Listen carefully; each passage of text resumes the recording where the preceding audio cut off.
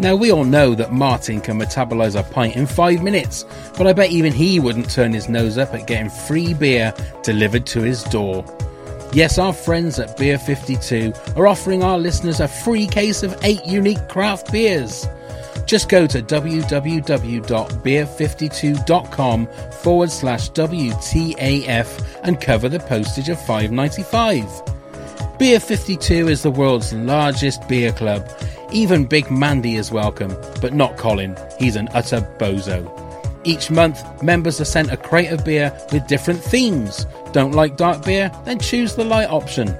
Comes with a magazine and 2 snacks, BLT and crumpets not included. Don't be a cockwomble, just go to www.beer52.com/WTAF to get this amazing offer. That's www.beer52.com/WTAF.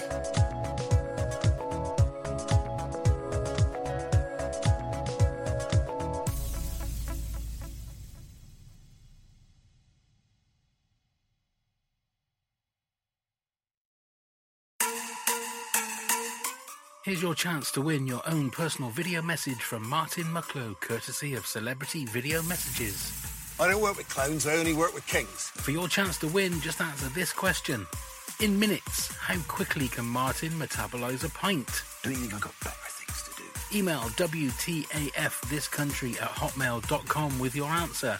Closing date is the 19th of September. Best in the West. And remember, you can get your own celeb video message from Martin and loads more celebs at celebvm.com. Top notch.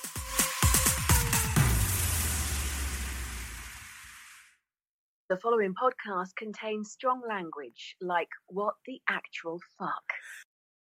Hi, this is Sue, and you're listening to What the Actual Fuck! Scarecrow Festival is like the most important day of the year. What? Daft Cow? This is just ridiculous. What the actual fuck? Hey, what the actual fuckers, and welcome to WTAF, This Country podcast. God, can't believe I messed it up. Look, I'm sitting in front of a professional, and for the first time I mess up the introduction. Never mind. First, he's the man who has just come back from Farmer Jenkins' farm, where he's been getting free potatoes in return for votes. X Factor has gone down a lot since I last watched it. It's Neil. Very true, and I'll sell you a pack of spuds whenever you need them. Thank you very much, Neil. Now, our superfan guest this week is a TV and radio legend. He took over from the equally legendary Jimmy Young's Radio 2 show, is presenter of Eggheads, as well as his daily Channel 5 show. He's covered politics, elections, won Sony Awards, he's danced on Strictly, and is currently trying to change the law so that there can be more hours in the day so he can do even more stuff and put us all to shame. Please welcome the one and only Jeremy Vine. Yay! Thank you. I'm so thrilled to be here, guys. Thank you. Well, it's an absolute pleasure for you, for us to have you here, Jeremy. With a lot of superfans, we always like to start with where this country, how did it get on your radar? How did you find out about it? Really interesting. I've got two daughters. One is, they're now 16 and 13, but when my youngest was about 11, I showed her the first episode of League of Gentlemen, which is actually a little bit out of her age range, really, and she loved it. And I said, I'm not sure this is quite age appropriate. I might, as a responsible dad, have to pause on this. And then I was looking for something similar. Actually, interestingly, I mean, there's no question in my mind that Spinal Tap is the funniest film ever made. No question. So I'm very open to a mockumentary. And Anna and I were sitting, so she's 11, nearly 12. We're sitting on the sofa, and I said, let's try This Country. And this was before there was any word of mouth. And it was just luck. We were just on the iPlayer, and we turned it on, and we got, it was the first one where he gets really cross about what he sets fire to everything. What was it, a scarecrow competition? Scarecrow, yes. Scarecrow, very first episode, yeah. Exactly, and the vicar, obviously that brilliant character, the vicar, and we just thought we could be quite into this. So we watched the first series almost as it was coming on stream, and we thought it was our little secret. And then it got really annoying when everyone else found out about it, to be honest. It's funny you say that because we've felt the same because we've known Daisy and Charlie for quite some time, and we knew Daisy. Well, it was back in 2013 when it was originally called Kerry, and it was all ITV. It wasn't BBC. And when we found out about it, we thought, "Oh, this is like our little secret," you know. And then when it all of a sudden was being made, and the BAFTAs, and you sort of think, "Oh no, we've got to share this with people now," and it almost feels like you lost ownership of it a little bit. It's true, and this is the same situation in reverse with my favourite band, one of my favourite bands, Magazine. Now, Magazine were massive, and unless you're 55 years old like me, you won't have known them. But in about 79 and 80, they were extraordinary, but they never quite broke through, right? So, and it seemed to me like there was some sort of clerical mistake whereby Simple Minds became famous and Magazine didn't, and Magazine were better.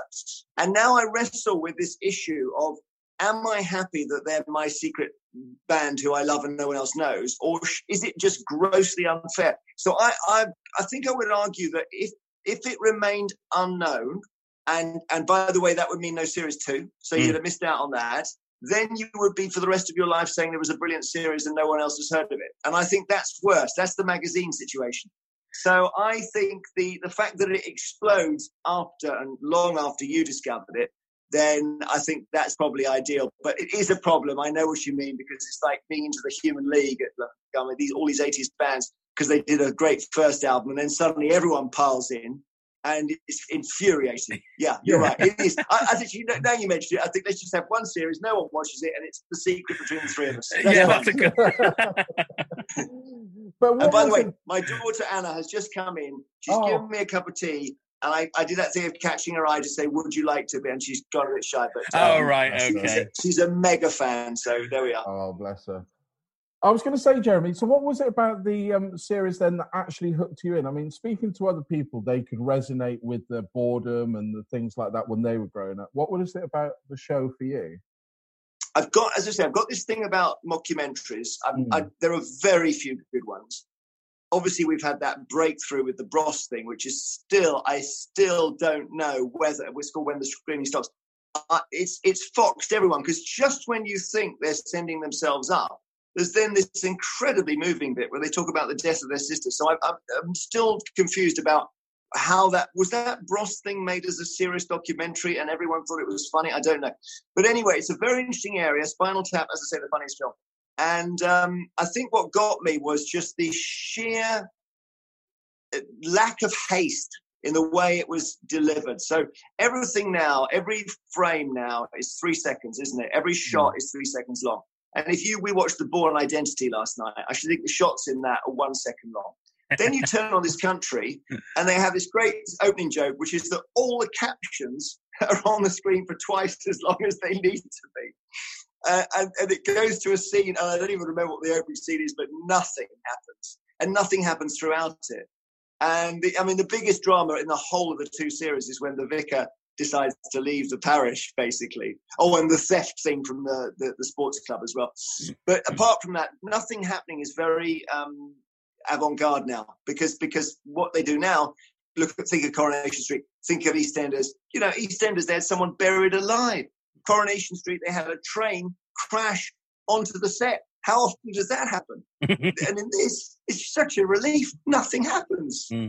I think it's also the generation that, I'm going to sound like a real old fart now, but it's the generation of now, you look on YouTube and it is 2-minute videos, 3-minute videos, or a 10-minute video with 5 adverts. So it's cut up into 2-minute chunks. Whereas it was nice to watch a sitcom where it was a half-hour sitcom. There was no breaks. It was some of it was quite gentle. You look at Open All Hours and things like that. I think it's a bit of a throwback in the fact that it is, look at the Oven Space episode where it is basically the 2 of them sat there waiting for some turkey dinosaurs and a pizza to cook. And that is it. Yet there's comedy gold in that. You know, are you a fan of like more of the older sitcoms as well? Some of the I suppose my 2 favourites of all time. This is very predictable: Fawlty Towers and The Office. But in a way, they're opposites, aren't they? Because Fawlty Towers has laughter, albeit real audience laughter, and it's so precisely scripted with a razor blade. And The Office is much more, you've got to understand the characters before you can laugh. And in a way, it's not about David Brent's one-liners. It's about who David Brent was. And I suppose actually this is much more in the office-y frame of things. We've gone away from punchlines, haven't we? Really? Yeah. And they did release, just to show what a fan I am. They released, I think, off-cuts or scenes that weren't used or whatever recently. And Anna and I watched that, and I thought some of them were really funny. But I was trying to work out why they'd cut them out. And I think some of them were a little bit punchliney. They were a little bit old school humor. They were almost like sketches with an ending. And I don't think they like that. They want to do it all through character. So I know we sound very serious about it, but, you know, when something works, it's so rare for comedy to really, really work. You almost don't want to take the back off it and look at the mechanism. But, yeah, it's just the two of them. It's the mother you never see. It's the poor old vicar who's going to try forever to turn their lives around. And they're just going to use him, but in a very benign way. Maybe he's using them as well. And it's that awful woman, the book club, who wrecks the book club by being such a narcissist. Is it Wendy? I can't remember her name. Big Mandy. Big Man. Yeah. And also, we go on holidays to Devon, and we go down to this little village in Devon called Tipton John. And it's the opposite where I am now is West London. You know, it's the usual kind of London crazy, whatever. And so I do have a little window onto rural life and how different it is. And of course, a lot of what we watch on the TV is very urban. So to have a little vantage onto what Britain is like outside the cities is really good. Well, and it is typical country life, especially for the youth, where nothing happens for them. Yeah. There is nothing for them, and more, I suppose, has been taken away from these sort of rural areas now. Yeah, I suppose what's missing, though, is that they would have had a digital life, because that's what kids have now. I know they're probably too poor to have any kit, but I almost think that no one is in that position. Everyone's got some piece of kit. And I just worry that the real version of Kerry and Curtin would actually be on their screen all the time. Whereas what they're having is a bit more like a 70s child, where they find a dead bird and they try to work out if it's still alive. And that takes an hour of their day, you know. Yeah. Or they try to fly a kite, and this is one of the scenes that was cut out. They're trying to fly a kite, and you know, she just can't get it moving, and then he tells her there's got to be wind, and it's a complete revelation, you know. And God knows why they cut that scene out. But I worry that the equivalent is even worse now, which is that not only have you got nothing going on, but you've got the digital world to show you what everyone else is doing. But they seem to not be spoilt by that. It almost sometimes feels to me like it's almost, especially Kerry, it's like she's living in the Truman Show. It's like she feels if she walks a little bit too far at one particular direction, she's going to like hit her head on a wall. And because there's nothing past the village is her life. Whereas Curtin, I think, has got a little bit more ambition than that. You know, he wants to know what the real world is like, as he said to, I think it was to the vicar's son, you know, he comes from Bristol. Oh my God, that seems like it's like another world. It's another planet, and he doesn't understand that there's somewhere else that might be a little bit bigger and has got other things. I think London would crack his brain open. I don't think he's quite understand. Totally. There's a brilliant episode where it starts, he's playing practical jokes on the bus driver. So he calls the bus and then runs off. And then he actually needs the bus and it won't stop. Yeah. And when then he has to walk for miles. And you're right, it's all that walk where they basically walk and they still get nowhere is their lives. But I think it's interesting because just when you think it's just silly, you then get into this situation with Kerry and her dad, and the fact that he's obviously really brutalised her, and she still loves him, and all she wants him to do is say he loves her, and all he ever does is uses her, and he's utterly Trumpian, you know. And I sort of feel, I just feel, gosh, I'm enjoying the comedy more because I feel it's real. So Truman Show is a great example of what the hell would happen if because they get they sort of cadge a lift off the vicar once, don't they? And they get him to drive them somewhere. And they spend one whole episode just waiting at a train station, but they're waiting for someone to arrive. They're not leaving. Yeah. And you always wonder what would happen if they bump into the scenery at the edge. Yeah. Do you think as a comedy, though, it would work if they left their surroundings, though? That's the problem, isn't it? It's very dangerous for that. I mean, you know, the famous phrase jumping the shark, of course, comes from Happy Days, where, as I understand it, having had many successful series, they thought they would actually have somebody...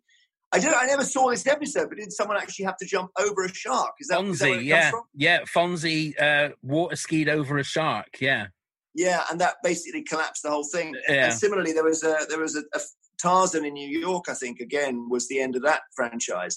So I would be very wary of taking them outside the rural area. I mean, can you imagine? I don't know. And also, I don't think it'd be very believable, because I think that kids in their position would be very wired into what, you know, big cities are like, wherever their closest one would probably be Exeter. And I think they'd handle that, actually, because they would be connected. The lack of kit is something odd. They go into the living room and they turn the TV on, and then they watch what is being broadcast at that moment, which nobody ever does. And then their mum shouts out, you know. But then if you really microscopically look into it, in the last episode, the very last episode, Kerry says that she's never watched the documentary that she's in. Now then again, I suppose she could watch it on BBC One, couldn't she? I'm getting really nerdy about it, and I'm thinking, but it was only on BBC Three, which is a digital channel. But no. Yeah. I found that line curious, because I thought she would definitely have watched it, because to her, that would be approaching celebrity. Absolutely. But you do have the same thing in The Office, where that you can see they're tangling with this idea that the cameras are always there, and Brent is going to have a relationship with the crew. But sometimes it doesn't really work for him to be aware of them. And so they never quite resolve that. And similarly, even in Fleabag, you think of at the end, Phoebe Waller-Bridge does this glance at the camera and she's like, don't follow this time, you know. And that, if it had to go beyond that, it would be problematic. So I'm just wondering, hey, Anna, are you there? Do you want to come say hi for a minute, love? This is going to be like Kerry's mum now. Just get shouting. Hello, Anna. Hello, Anna.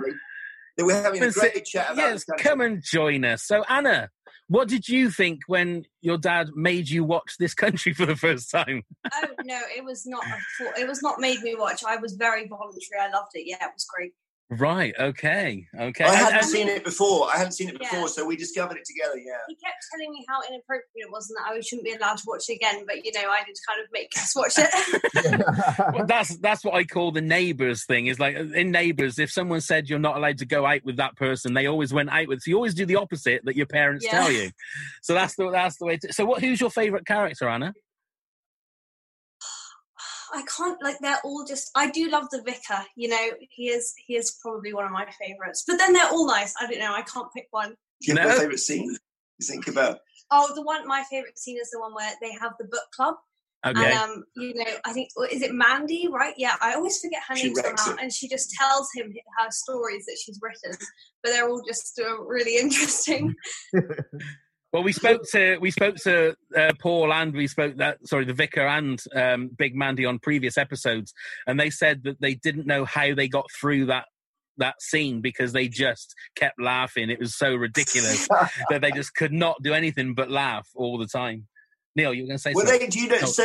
Do you know if they ad lib a lot of it, or is a lot of it scripted, or what? They do sometimes, but a lot of it, I think it's like a lot of comedy shows like that where they will do it as it's on the page.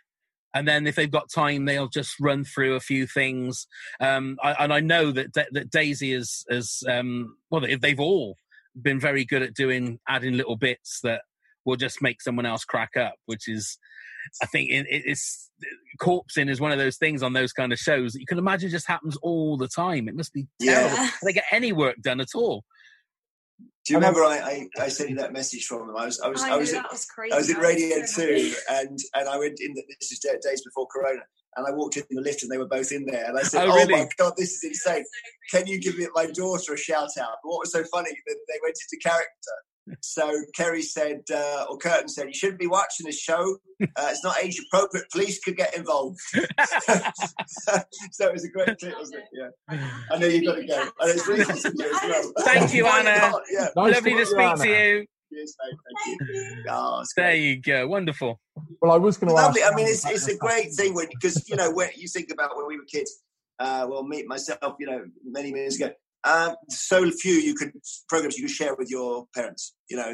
And it's very precious when you've got teenagers to find something you both enjoy. Oh, absolutely. I was going to ask Jeremy whether Anna was keen on Mandy's tattoos. I can't remember was there a lot of effing and blinding in there? No. She had her own tattoo book when she was going to give Kerry the tattoos. Do you remember that episode?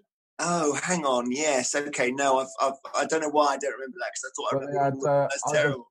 Either Grant Mitchell or the bloke off EastEnders if you put glasses on him.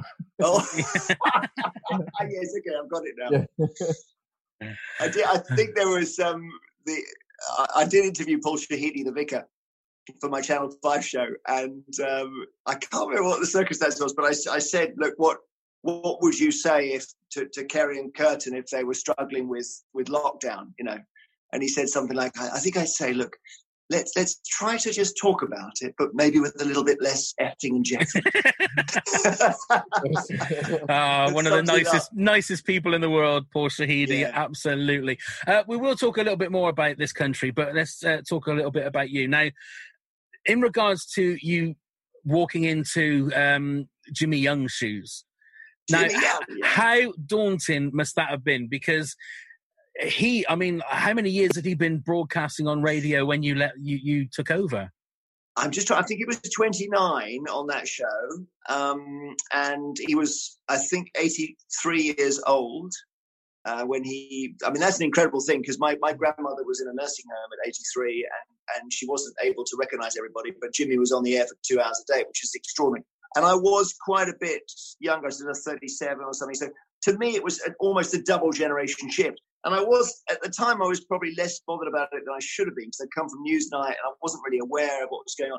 He was cross about it though. And I think it's a very tricky one that if you get removed, even if you're 83, you're going to be cross. And the question is whether you show you're cross or not, you know, and I think it's quite a good thing to think about before it happens. And it turns out we all misjudge people. You know, we think that if you're very old, you won't mind. But actually, if you're very old, you mind more. And yeah, I just think as every day goes by, I have more respect for the guy to be on the air 2 hours a day, never make a mistake really, with incredible energy up to the very last day. Extraordinary, you know.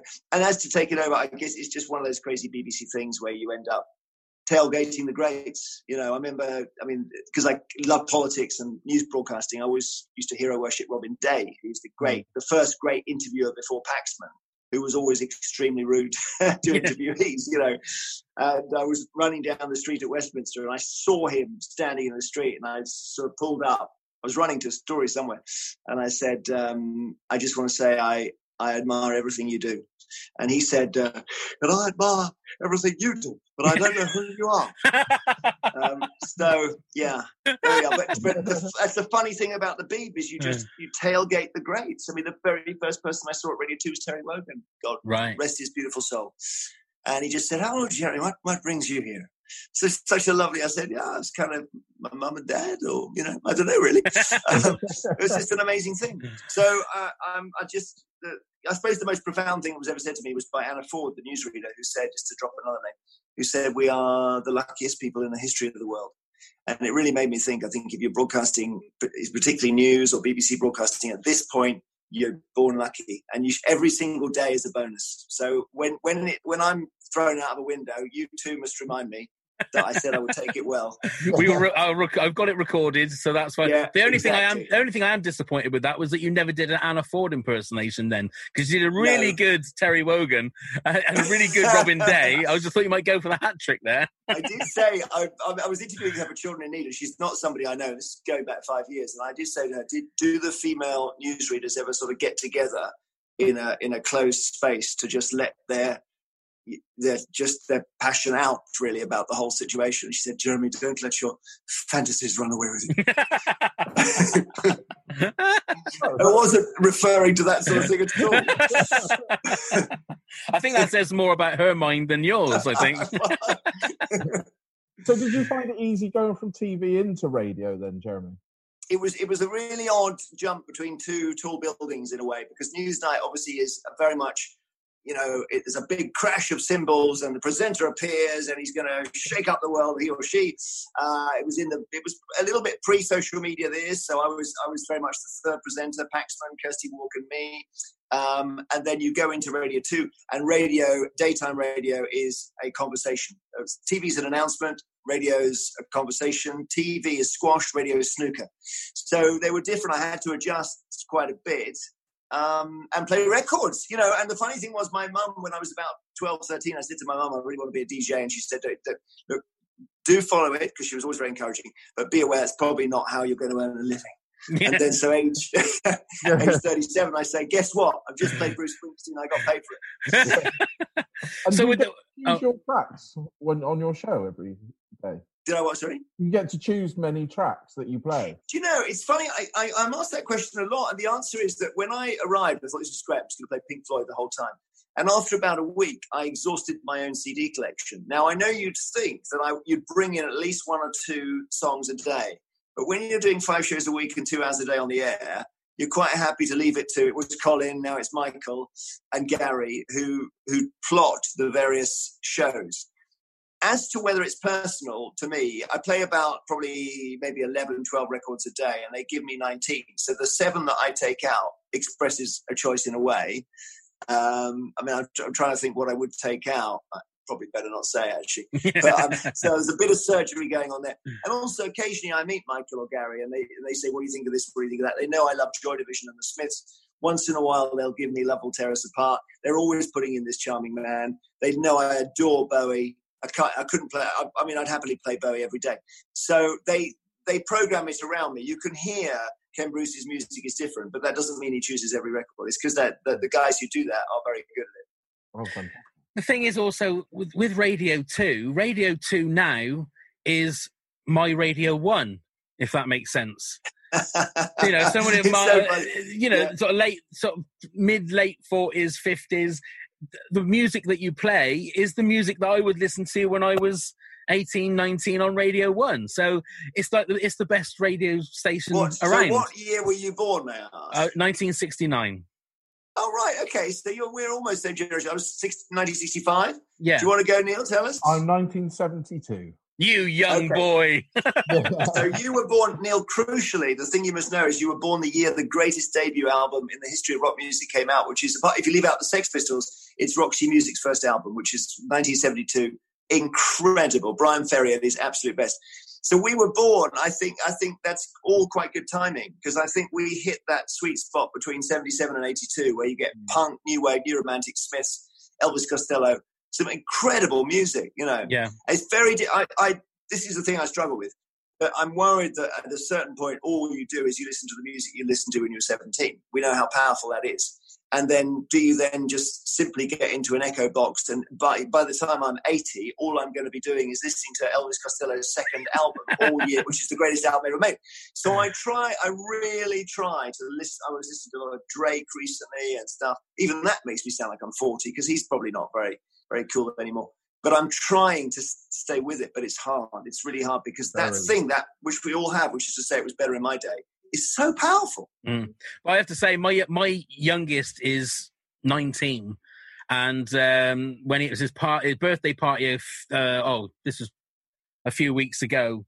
I say party. It was like him and us listening to his music. I couldn't stick it. I couldn't stand it. I just couldn't get my head into it because and I know I was saying things that my dad said to me when I was listening to Adam and the Ants and like that, and saying, "Well, this isn't music. Oh God, they don't even write proper songs anymore." And I thought, "Oh my God, I'm saying exactly the same things that my dad said to me," and it made you realise that. I think 80s is the best music ever. I'm sorry, I'm going to say it. I just think... I see it as being, basically, you go Elvis and then you go Beatles and the Stones. Then you get prog rock, Genesis and Roxy Music and T-Rex and Bowie. And then you're bridged into punk. And then you get the Smiths and it all comes to an end, basically. And there's nothing after that. I mean, I did my best with Britpop, with Blur, Oasis, Pulp and Suede. But none of that, even that amazing Morning Glory album, none of them are really stuck with me, I must say. But then again, your dad would have the great defense that maybe the greatest living songwriter is Bob Dylan, if you're looking at solo song. And so I think people who say 60s music is the best, I've got a lot of sympathy with, I must say. Yeah. We had I must tell you, because I love music. And I when the kids were very young, the key band to introduce them to, first of all, is the Beach Boys, because nobody, and ABBA, because when you're 3 or 4 years old, you get it completely. So we had the Beach Boys on in the car and everything. And, I said to someone on Radio 2, I'm gonna go and see a Beach Boys tribute band so I can actually at least take them and hear the music in a room. And they said, "Oh, no, funny enough, I think they're coming to play for Radio 2. This is 10 years ago. I said, "You're joking." They said, "Yeah, there's some sort of Radio 2 in concert thing." And it was unbelievably the Beach Boys, Brian Wilson, Mike Love on vocals, Al Jardine, is it, the guitarist? But basically, it was the band, as many of them as were alive. And I think it was their almost last performance. And we went to the Mermaid Theatre. So these are, it's obviously very lucky to get tickets. It's a Radio 2 thing. Don't ever take that for granted. But we go into the Mermaid Theatre, and everyone there is 72 years old, right? Except for my two kids who are 6 and 8. And they know, and we sit in the front row, and they sing every line to Little Deuce Coupe, and I can see Mike Love really thinking, "Oh my God, they know my record!" And it was the most thrilling thing for me. That's fantastic. That is. On your show, Jeremy, covering all those range of topics. Do you ever get a topic where you're not that invested in? Do you know what I mean? Oh, not invested. No, I think it may be a failing, but I'm interested in everything that moves. I think literally. I mean, I really, really am. I'm just trying to think. I thought you were going the other way with that, which is things that I'm too invested in. But because then at that point I get involved in a way I shouldn't. But as not in. Let me just think. I mean, the worst item we ever did was that someone had gone in a cab, and the driver had been saying it's a brilliant cab, it's electric, and he'd obviously talked about it in a really exciting way.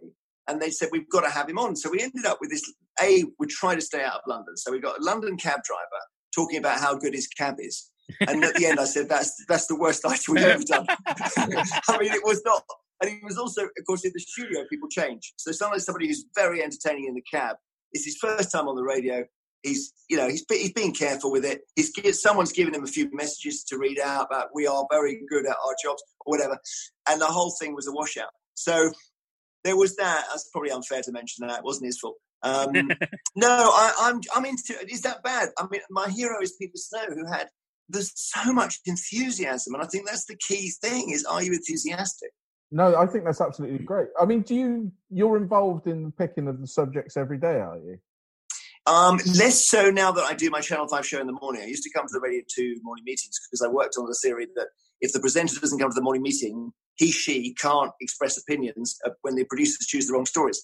I've now switched that around, and I said, if I don't go to the morning meeting, I'm in a better position to express an opinion. But anyway, I'm joking. So I come from Channel 5, which we do, 9:50 to 10:30, with a bit of a pre-recorded bit at the end. And then I come to Radio 2 and I arrive there about 11. And what I do actually, I feed in stuff. I mean, today, for example, we were talking about Corona, and I wouldn't be saying, let's do this today or tomorrow, but I just try and feed in stuff that I think we should be covering, and we'll get to it. So I was just saying we should do the situation in the USA with coronavirus, which is fascinating. I mean, just today they had 77,000 new cases. It's the record for the world. And they've just messed the whole thing up completely. So, as stories come my way, we could turn something like this into a story about, have you got one particular program you're obsessed with? And the joy of Radio 2 is it's so conversational, it's so relaxed, and you don't need much in the way of starter material because the listeners just pile in to almost every story. Today we did an item on pylons, are being removed from Snowdonia because they're ugly. They're going to run the cables under the ground. Are you upset by that? And believe it or not, people ring up and they love pylons. So someone rings up, goes out walking. I love to see a pylon. I love the shape. It's like the Eiffel Tower. Just think there's so many people with so many views on everything. It's amazing. I was going to say, with the times that we're living in, and you throw out words like Trump and coronavirus and Boris and Brexit, and also you have social media where everybody now has a voice. Doing the shows that you do, is it a more exciting time to do those kind of things? Or is it more, because it's very divisive out there now on social media, you're sort of putting your head above the parapet a bit more? Or are you sort of leveling the playground a little bit? I'm not. I mean, it's a great time to be a journalist because at the moment we're in, if we're talking about the corona moment, we're in the biggest story since the Second World War, no question. So that's massive. I call it the era of TBCLC, which is Trump, Brexit, coronavirus, and Leicester City winning the Premiership. So everything you don't expect happening at once. Yeah. And why we've got the unexpected happening all down the line. I mean, the election of Trump is the classic example. It's absolutely extraordinary. Is really interesting. And I think it's because of a general rejection of experts that's powered by social media. I think we decided that, as broadcasters, we want to hear from astronauts who've actually walked on the moon, not from astronomers who've just looked at it from a distance. And for years, we've been booking the astronomers. The trouble with the astronauts is they haven't actually always got perspective. They know where the Earth is, and they know which planet they're on. But no, it's a great time to be a journalist. I think it's funny actually you mentioned social media, because we were talking just by coincidence in the office about Jimmy Young leaving, and we were talking about how much has changed in the 17 years since I started doing the Radio 2 show, and we agreed that social media is the main thing. So the day I arrived at Radio 2, I did my show, and the Evening Standard did a news piece on it, and the headline was Jeremy Vine's first day, and the first complaint comes after 14 minutes. And that's supposed to be amazingly quick, whereas now it would be literally before seconds, wouldn't it? Yeah, yeah. So you'd get him off within the moment of you opening the fader. And that's the big change. But I don't mind it. I mean, I have a presence on social media, but I try to stay out of personal arguments. And I'm you can see my penny farthing here. I'm sort of acutely conscious that I must stay in the analog world as well, which is the world of drum kits and penny farthings. And we could all go online for 25 hours a day and it doesn't do us any good. Is your show something that does get a lot of complaints? Yeah, what did we have the other day? It was a brilliant one that somebody said I wear 2 hearing aids and the music is too loud. And I'm thinking I don't know how to deal with that. We've had we get a duty log where people call in to complain about the show, and it's an absolute festival to read it. I mean, I think the classic one we get the whole time is, why, when you've got a young family, are you staying on to broadcast during Steve Wright's show and making such stupid remarks? And the answer for the umpteenth time is, it's not me, it's an impersonator, Lewis MacLeod from Dead Ringers, who appears in Steve Wright's show and does an impression of me, which I can't do, which is something like, call us now and it's brilliant. It's absolutely amazing. I'm chuffed, I'm complimented. But it causes a lot of people who listen, often pensioners, get in touch saying, you should be going home to your family. And I have to write back, it's actually not me.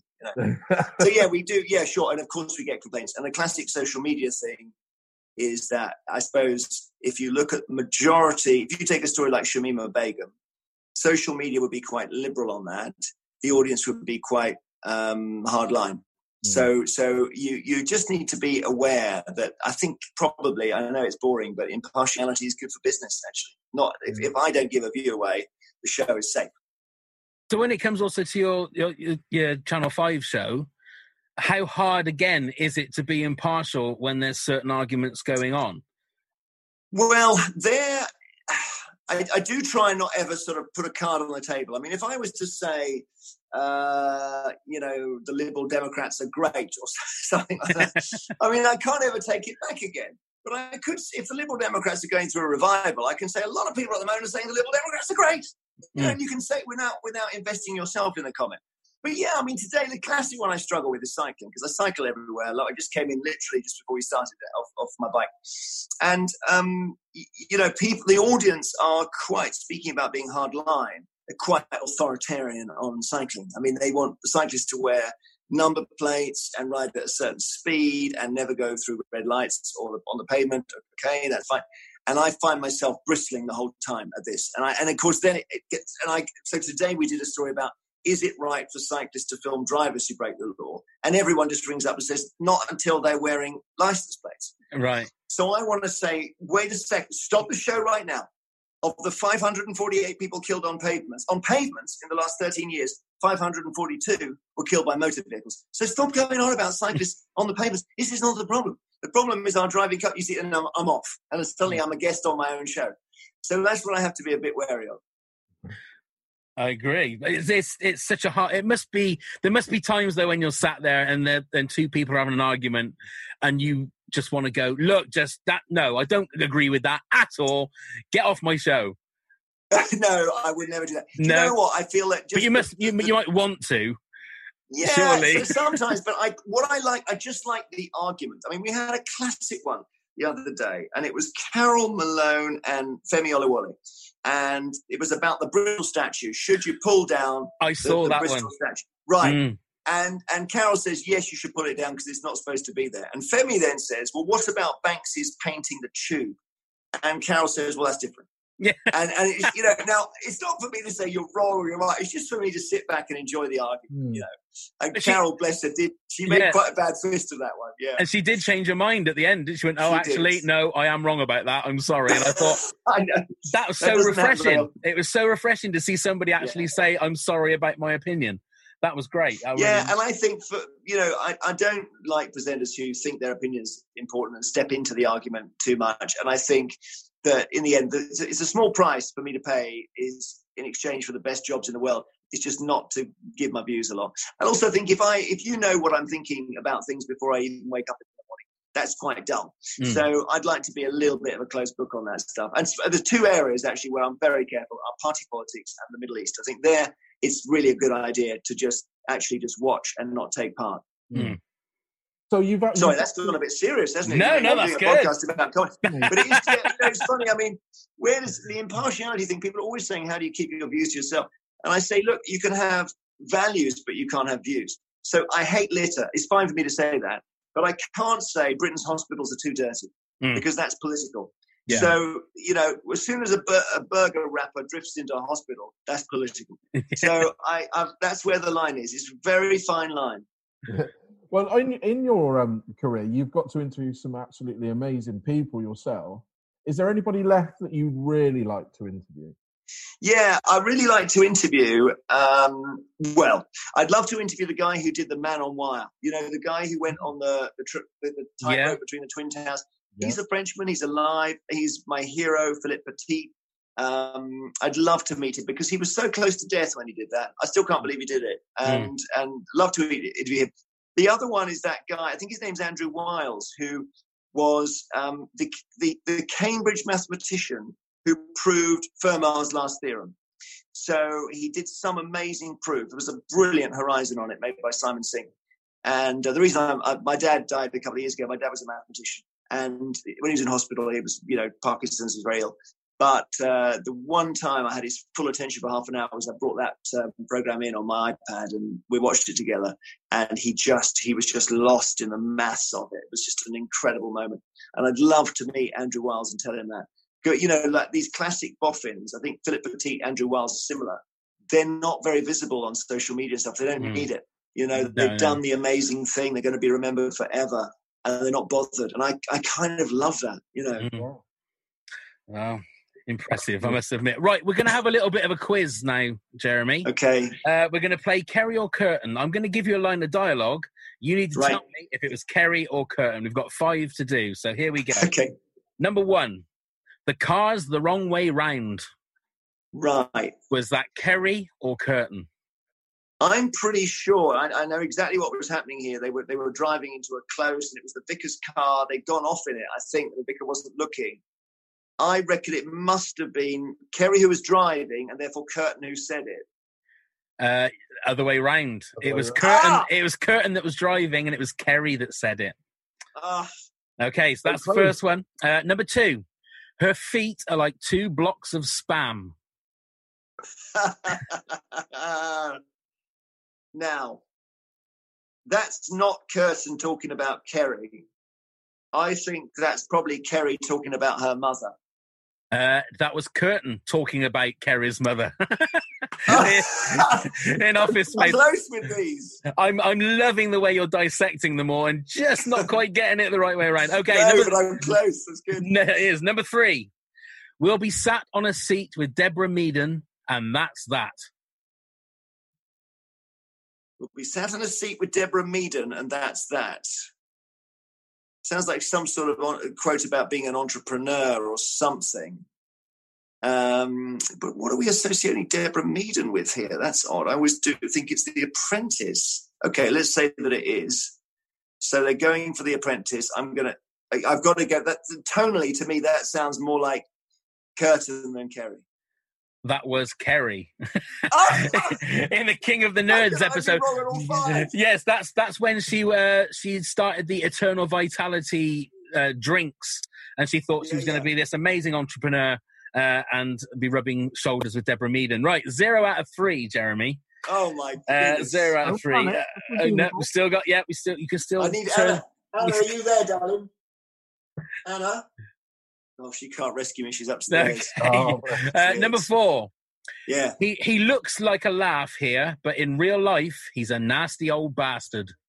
Right, I know who that is. It's absolutely Curtin, without a question. And I think he's talking about the old bloke on the computer. Yeah, that's Kerry in Steam Fair talking about grumps. Is it not Len? No. It's her birthday, and she's waiting to get some Facebook messages, and there's her picture of her grumps, and that's that. So that's 0 out of 4. I now want to get 5 wrong out of 5. I'm really worried I'm going to get this one right. Well, I'll tell you what. If this one, try and answer incorrectly and see if you get it right. Yeah. Here we go. That's the method. Yeah. Number 5. Well, there she is in all her glory. Okay, let me just think. It's not talking about a human being there. There she is in all her glory. Just what's he talking about there? He's found something. It sounds to me like it's Curtin, and therefore I'm going to go Kerry. It is Curtin. So congratulations. You got that wrong. So that's 0 out of 5. For the presenter of Eggheads. It's been a while since nobody's got one of those right, because it is 50-50. It is just a 50-50. I wish I'd had Anna. Anna would have got them, I'm telling you. It would have been interesting to see what Anna would have said as well, whether she'd have been the same. But 0 out of 5, in a way, that's almost like a badge of honour to wear. I think that's very much the sort of score they would get. They would be proud of me. Kerry and Curtin. That's so good. Talking back about Kerry and Curtin, Jeremy, obviously Series 3 was the final series, or so they think. If they were to do a 10-year sort of anniversary one like Gavin and Stacey did, where would you see Kerry and Curtin? In 10 years' time, that's a very good question. I mean, I'm just thinking what age they are. I suppose they're probably 30, let's say. No, maybe 20, no, like younger, 25. I mean, I just would try to avoid Kerry as the single mum. You know, I think I think what the ideal is with one of them needs to be doing far better than we expect. So maybe Kerry has married a genuinely lovely farmer, and she's working on the farm, and she's become, satisfied with her life.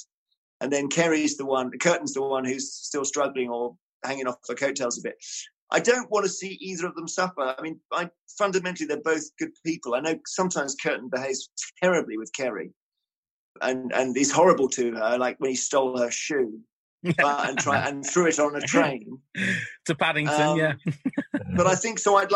So Kerry married to a farmer with 2 children and a lot better off than we think.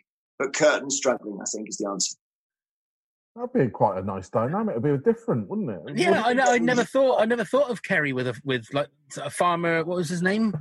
Farmer Jenkins's son. Look, and there was an episode in the 3rd series where Curtin is starting to look. He said there's planning permission's been given for flats in a field, and he goes into the field to look, and they get into incredible detail. The toilet will be here.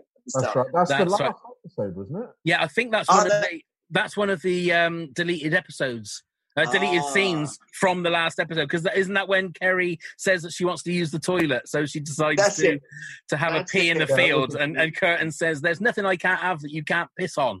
Every time you've got that, so she just drops her tracksuit bottoms in the middle of the field because that's where his toilet is going to be. That's it. But they do mention... Yeah, so that you might want to give him some sort of place to live. We never really see where Curtin lives, do we, strangely? He doesn't live with Kerry, does he? He lives with Curtin's nan. Now, that was the other question I was going to ask. I don't know if you can remember that episode. We actually do see Curtin's nan with her face, like, pixelated out. I don't know if you can remember that. No, is that series 1? No, that's series 3. That's series 3. Oh, okay. Yeah. That's odd. I must have obviously I've seen it, but I just can't remember that. Yeah, I kept thinking we were going to have an appearance from Kerry's mother by the end of series 3. Right. Yeah, the big mystery is that they've never said who plays Curtin's mum, apart from that it's an A-lister. So that's what they've said. Oh. And we believe that it's I forgot the lady. Tilda Swinton. That's who we think it is. You're joking, seriously? Yeah, you need to watch it because you hear her, and you hear her talk, but you can't see her face. So it's and once you think Tilda Swinton, like I've said a million times, you can't see anybody else really. But it's such a strangulated voice. Get me some tea. Oh no, this is Curtin's nan, not Kerry's mum. Oh, I'm sorry. Yeah, okay, sorry, Curtin's nan. Kerry's mum is Daisy doing the voice. I thought it was Daisy. Yeah. So what other things have you? I mean, I was going to say, what other things have you got that you're working on? I mean, there isn't any time literally in the day for you to do other stuff, is there? No, do you know? I'm glad you asked me that because that enables me to say I've got a book coming out in September, and the book is about. Oh, let me just see. Hang on, I might be able to show you what it's about. Just 1 second. Literally, just give me 10 seconds here. No problem. So you mentioned Eggheads, right? And Eggheads is filmed in Glasgow. And when we had a question in Eggheads. Oh, I'll give you a question here. See if you can get this. I bet you will. Which artist did the Lobster Telephone? Salvador Dali, wasn't it? Correct, brilliant. So in Glasgow, yeah, brilliant, well done. Thank you. So we had little chat as we do on the Eggheads, and the quizzes were saying a few things about Salvador Dali. I said, oh, he's a really interesting artist. I don't know him very well. And they said, oh, there's a famous painting of his in the Kelvingrove Museum in Glasgow. So the next time I had a day off, and we only had 1 day off in 14 doing that show. We do 5 episodes a day. It was quite tough. But I went and saw this painting. I was just blown away by it. And I've got a copy of it here, actually. And I thought, and so I looked, it's really amazing. You don't expect Dali to do something like this, right? But, there we are. Sorry. It's not, it's basically sort of very, very perspective weird Christ on the cross. And on the wall, it had this little plaque which said that in order to paint the body like that, Dali had to get a very famous stuntman to pose for him, and he hung him from the ceiling of his studio. And the stuntman was called Russell Saunders. And I thought, okay, I'm going to do a book about this. And in my book, the stuntman walks out because he's just not prepared to do this. And Dali, instead, as a substitute, gets a waiter at the local hotel to do it, who is the love interest of my heroine. And he breaks him. Wow. Now, I'm going to have to work out a way of not describing it without doing a spoiler like that. So I'm still at the very early stages of book publicity. Okay. So is it available for pre-order and that? Is it on Amazon? It's out. Hodder Publishing it. It's out in September. Yes, I just did my first interview about it a couple of days ago with Alan Titchmarsh for a program that's going out in October. But essentially, So it's been a real. You know that thing where you want to write something, you're not sure what it is, and this plot came to me. I got really into it. Just the idea of Dali doing this painting and just the way that the artist is so utterly brutal. He's just it doesn't care who dies on the way, And it's a fascinating period. Dali, as you'll know him for all the melting clocks and all that stuff, but this was later in his career. He decided to do something a bit more classical, 1951. So it's all interesting history, yeah. Wow. A love story, though. A love story. A love story. Indeed. I was going to say, just quickly, Jeremy, that's given you the bug to quickly to get on and write more, has it?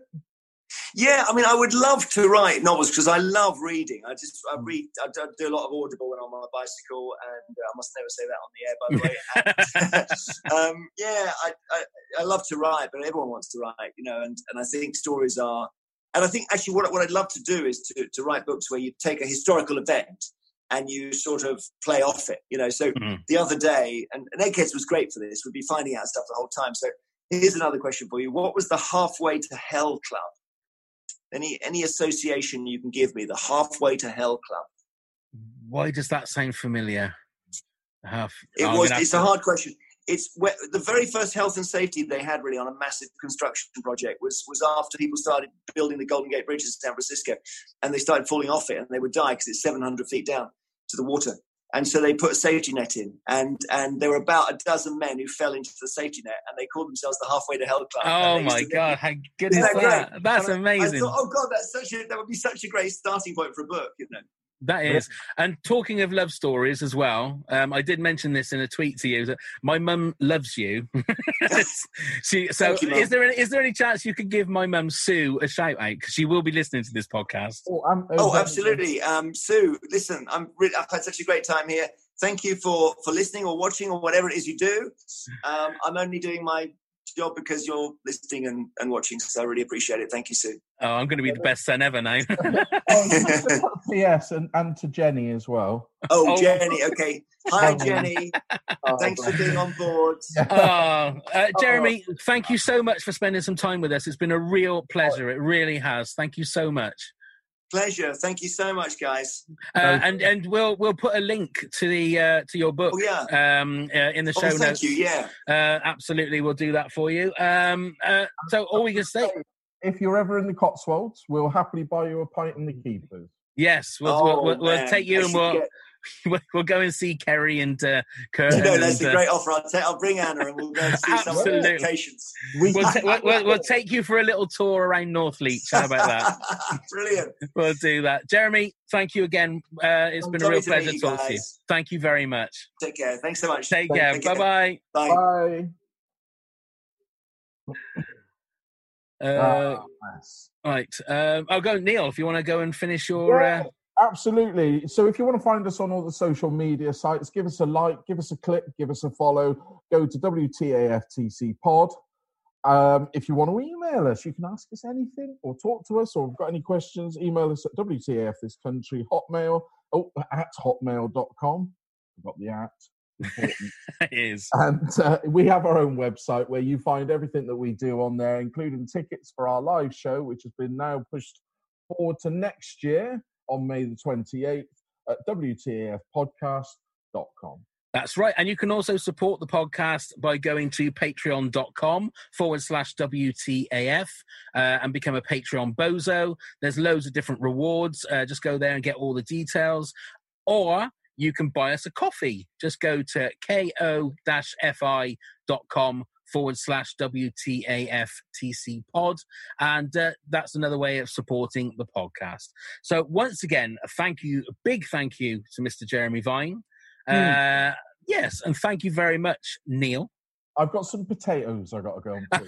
Have you really? Wonderful. They big old Charlie Large potatoes, are you? Albert Bartlett. Thank you very much, everybody. Now go and get plumbed, you fuckers. Scarecrow Festival is like the most important day of the year. What? Daft Cow? This is just ridiculous. What the actual fuck? Hi, I'm Pav. I'm Neil. We're here to tell you about our new exciting project, the Top 10 of Anything podcast. Phenomenal. That's right, Neil. We grab a guest or two, pick a subject, then bring our own top 10s to the pod. Yes. It could be top 10 scary movies, top 10 swear words, top 10 breakfast foods, anything. Oh, you saucy devil. Indeed, Neil. Our first episode will be online very soon, so subscribe on all your usual podcast platforms so you don't miss it. Yes. The Top 10 of Anything podcast. Let's begin the countdown. Phenomenal.